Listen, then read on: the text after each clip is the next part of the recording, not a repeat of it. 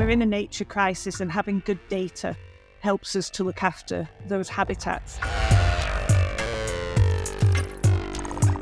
Hi, I'm Ed. And I'm Kim. And this is a Nature-Based Solutions podcast.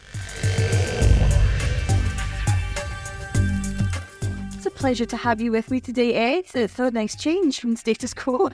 Yeah, it was nice to be asked to fill in. Not just to fill in, to share your expertise. No, Murray is in Switzerland and you're the man of the moment because you have just released a paper that has been very well received as far as I can see. Can you tell us a bit about the paper? Yeah, sure. So for those who don't know me, I'm Ed Mitchard. I'm the other co-founder of Space Intelligence alongside Murray, and I'm our chief scientist. And with my chief scientist hat firmly on, we've just released a paper that is critical, I suppose, a response to a paper that made big waves in the summer by Thales West and co-authors. That was published in Science and was quite critical of forest conservation projects funded by the carbon markets in general. It looks at a subset of those projects, about 24 of them, and found, its findings suggested that maybe only 6% of the carbon credits produced by those projects were real. So me and co-authors didn't really think that was quite right. That many in the market, like me, have visited some of these projects and seen their benefits on the ground, and that I just didn't tie in with what we expected based on the data and the obvious benefits in these projects.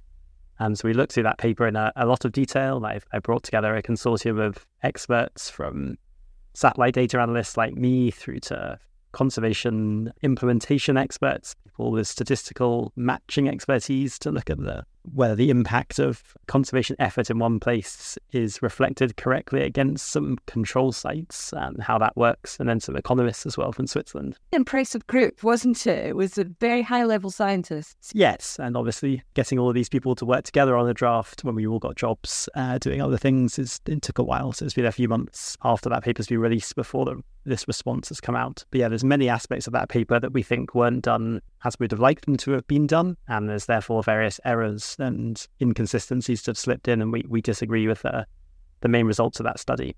Anyway, our paper is now public, and people can have a look at that, and I'm sure Thales West and others will respond to it. Yeah, and as far as I can see, because it only became available yesterday, a lot of people have been very pleased to see it and to read it. I have no idea how many people have actually read it. It's fairly long and technical, and a lot of positive responses appeared on LinkedIn and otherwise suspiciously quickly. So, I imagine it might take a while for people to digest the details of it. But yes, in general, I guess we're not the only people who felt that this paper didn't represent the reality of what's happening in most REDD projects around the tropics, that most people agree are successfully protecting forests. So I think people were positive that there's been some discussion around the accuracy of this paper, and maybe that will lead to a more nuanced view in 2024. Let's hope so, yeah. Lots of discussion to come, I'm sure. And you've raised the point that science is clearly your main passion. You are the chief scientist. And science is so important at Space Intelligence. It's the basis of everything. And so it's really nice to be able to talk about one of your projects in quite a lot of detail today. You've been working with NatureScot. Yeah, it's really nice. This was actually one of our first projects that we got involved with as Space Intelligence as we began to grow, was mapping land cover over all of Scotland for NatureScot. And so yeah, we worked with Philippa since early 2020, I think, 2019. Gosh, yeah, all through the COVID years as well, she was saying. Yeah, lots of great collaboration. So Philippa is the Innovative Technologies Programme Manager, and so I asked her about the importance of land cover maps to NatureScot.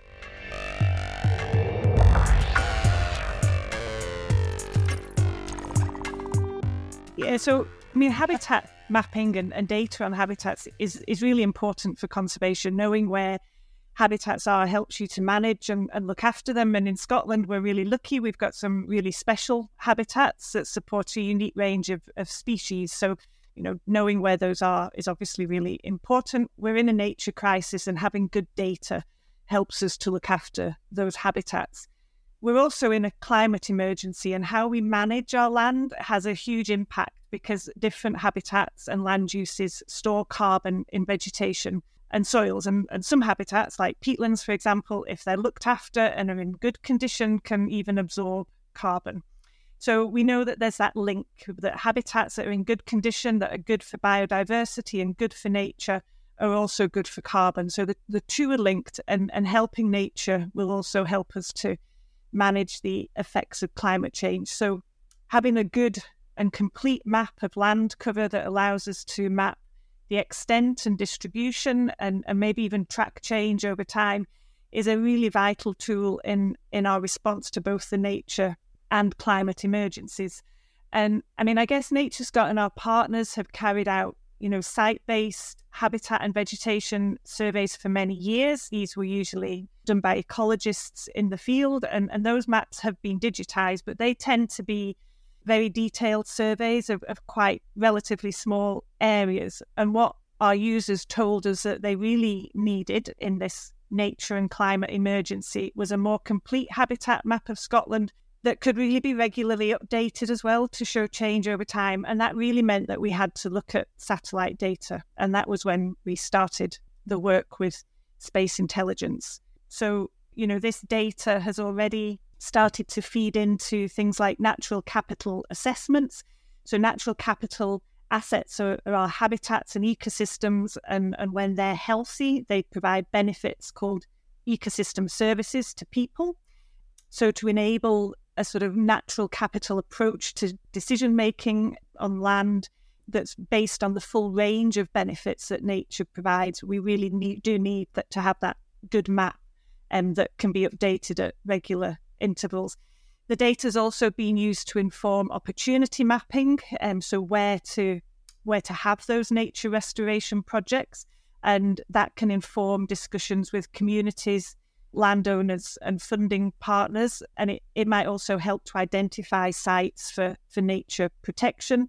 It's been used to help map connectivity between habitats and nature sites, so thinking about, rather than isolated protected areas, having that sort of nature network, and also to facilitate discussions between partners, because obviously you have to have cooperation and collaboration between lots of partners to achieve that.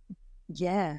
I mean, it's fantastic work that you've been doing, and it was mostly thanks to this that Space Intelligence was able to map 28 different land cover classes, and I think that's the most land cover classes the company's ever mapped. Can you just talk us through that kind of reference material? Yeah, I mean, it is a really detailed map, and I think, a kind of unique product between the expertise of NatureScot and Space Intelligence. So we have those site-based surveys that were typically carried out by expert field surveyors, and they were usually on protected areas, and they were used to inform the management of those areas.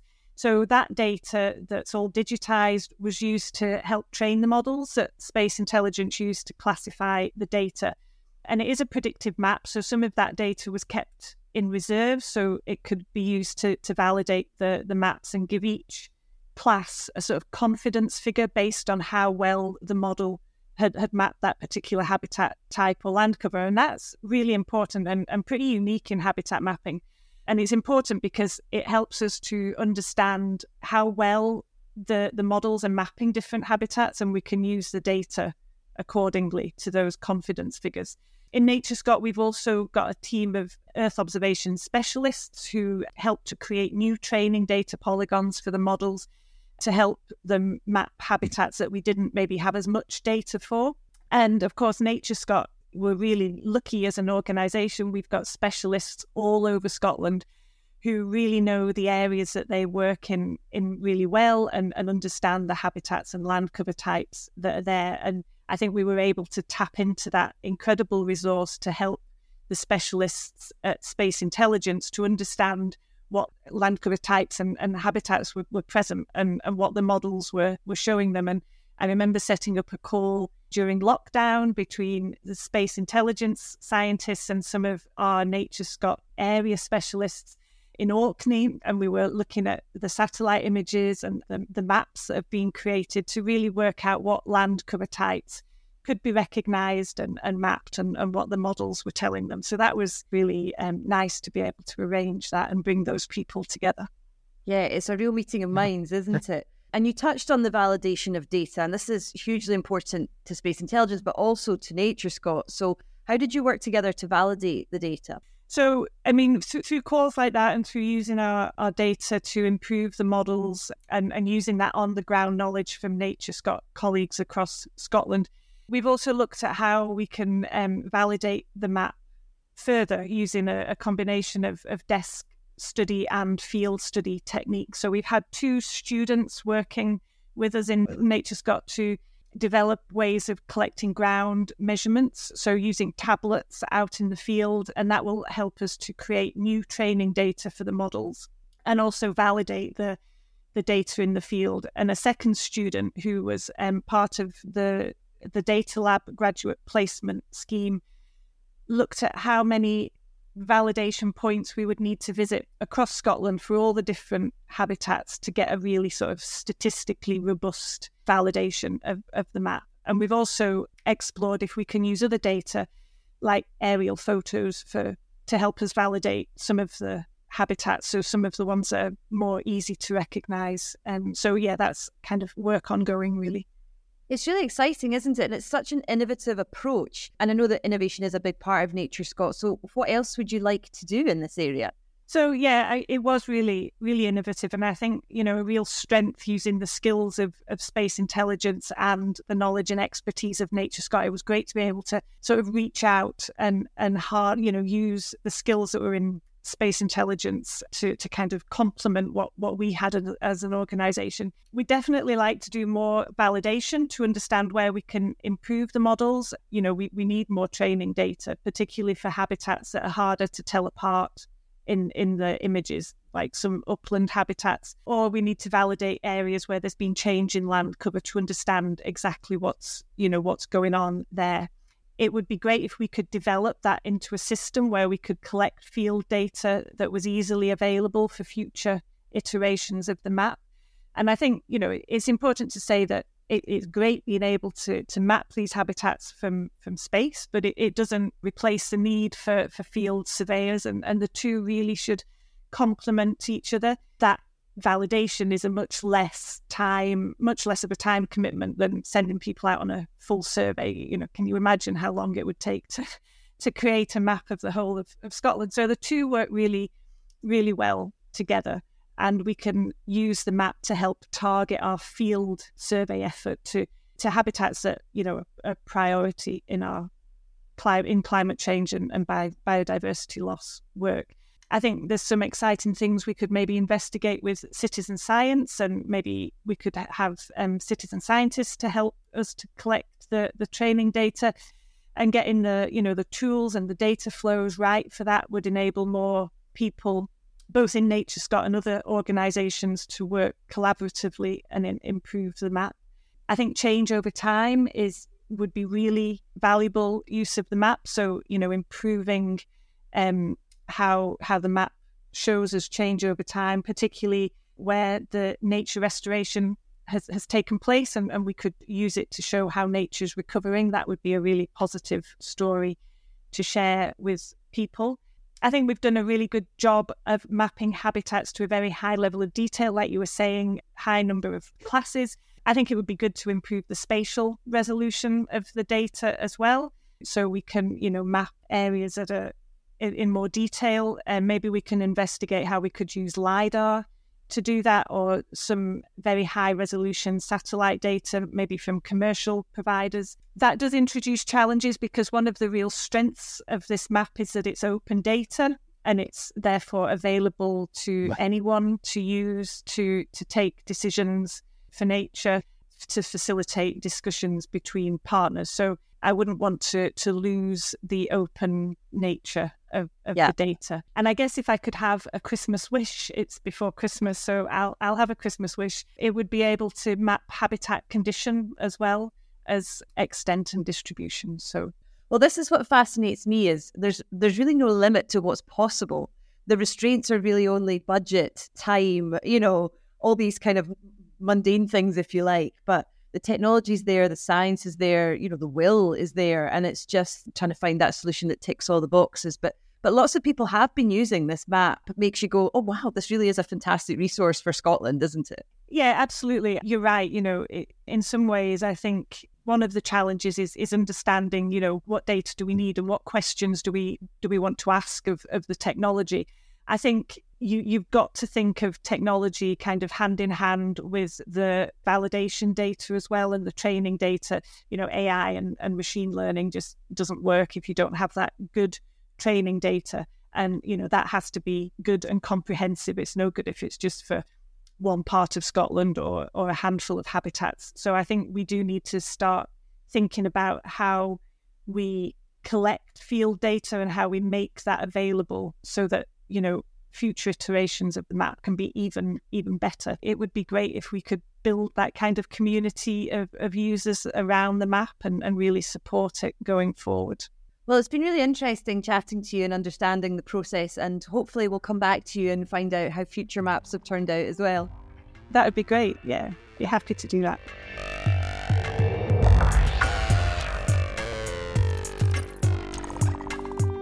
So these maps of Scotland are a great example of the type of habitat maps we can produce. In fact, they're among the most difficult ones we've ever produced. Quite often in the tropics, we're asked to separate maybe 6 to 8 classes. That'd be things like intact forest, degraded forest, agriculture, grassland, water, that kind of set.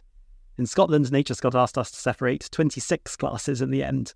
Lots of different types of forest and different types of bog, which is quite challenging. But I suppose because it's in the backyard, we're based in Edinburgh, and we know a lot of these mountains and hills and forests. It helped us in developing an accurate map that can separate these classes. And yeah, we're really pleased with the results. Yeah, and it's open source, so anyone can access it, which is fantastic. Absolutely. It's on our website. It's on the NatureScot website as well. Excellent. And you had a great team of scientists working on it. So I had a quick chat with David McLeish, who was the lead scientist, just to understand some of the detail that went into it.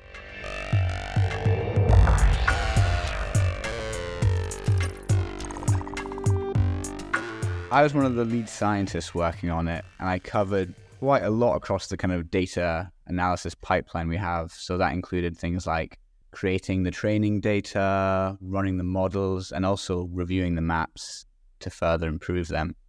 So Philippa was saying there's a lot of research and information that NatureScot's done about habitats and the ecosystems in Scotland. So how did that help you with the training of the data? Well, yeah, NatureScot has a lot of online kind of information about Scotland's habitats. So one of the new things in this 2022 map was we were trying to expand the coastal ecosystems on the map. So we added 4 new classes of things like coastal dunes and sandy shores, coastal shingle, rock cliffs, etc. And so obviously it's very hard to just go and single out one beach which is made of shingle or sand, but NatureScot has quite a good inventory of where these are. So it really helped us in kind of singling out these places and creating the best training data for these new classes that we could. Yeah, and there were 28 classes, weren't there, in the map? Is that the most you've ever managed? It is, and I think it's the most we've ever done at Space Intelligence. It was quite a challenge at the start because there's things like there's 4 different types of grassland, many different forest classes.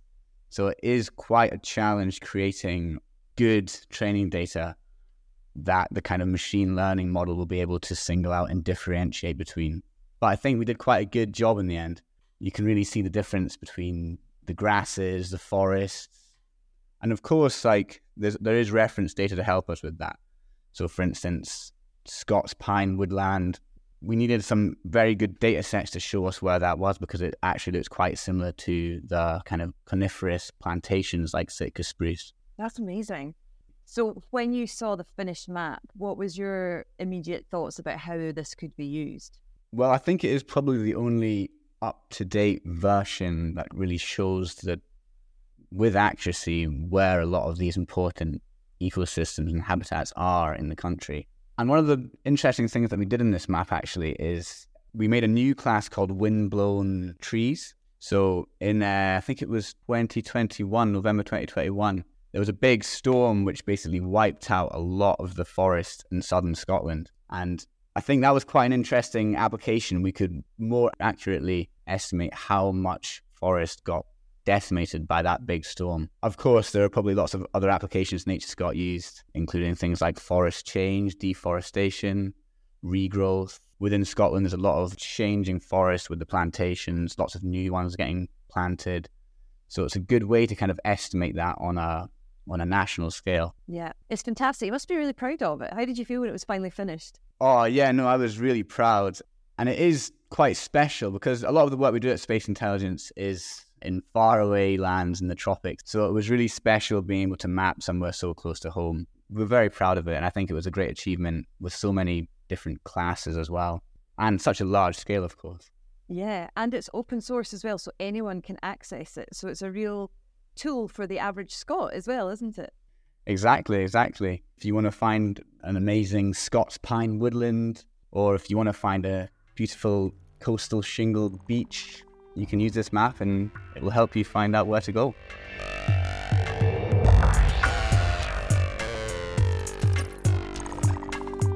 That sounds like a fantastic project and a really good way of explaining to people who maybe don't understand the science what it is that space intelligence does. Yeah, that's exactly right. And this is our second last podcast of 2023. So sad, but also proud, I think, of all the things we've covered over the last few episodes. You've told us some great stories. Yeah, if you missed particularly my episode, go back and listen. Some really interesting range of people we've talked to. Yeah, find out what happens when Ed went swimming with a snake. And we're finishing next week with Maren, who's coming on from Everland. And I'm really excited to talk to her. So do you want to give us a flavour of what Everland is? Yeah, so we've worked with Everland for a number of years. We're a major partner providing maps for them for their tropical forest protection projects around the tropics. I've worked with Dr. Maren Poley for several years. She has a similar kind of background to me in terms of scientists moved into a company to try and save forests effectively. We've collaborated on various scientific papers looking at the impact of forest protection projects and trying to track how those have worked over the long term, as well as directly helping her with the actual conservation work in the projects that Everland support. Everland are, as I understand it, effectively a carbon credit sales company. So they support projects on the ground, work very closely with a set of project developers, and then work with companies, particularly in the US, to market and sell those credits. So this is targeted at companies that are trying to reduce their own carbon footprint as much as they can. And then with the remaining carbon footprint that's residual, that they can't get to zero because, for example, there is no supply of carbon-free steel. So what are you going to do? Yeah. They help them purchase carbon credits with all the other characteristics in terms of co-benefits and biodiversity that they want. This is fantastic. No, I'm really excited to speak to her. And Murray will be back next week from his trip in Switzerland. So hopefully he'll have some news from Switzerland for us also. Maybe he'll have brought us back some chocolates. So you can take his line. Thanks for listening, everyone.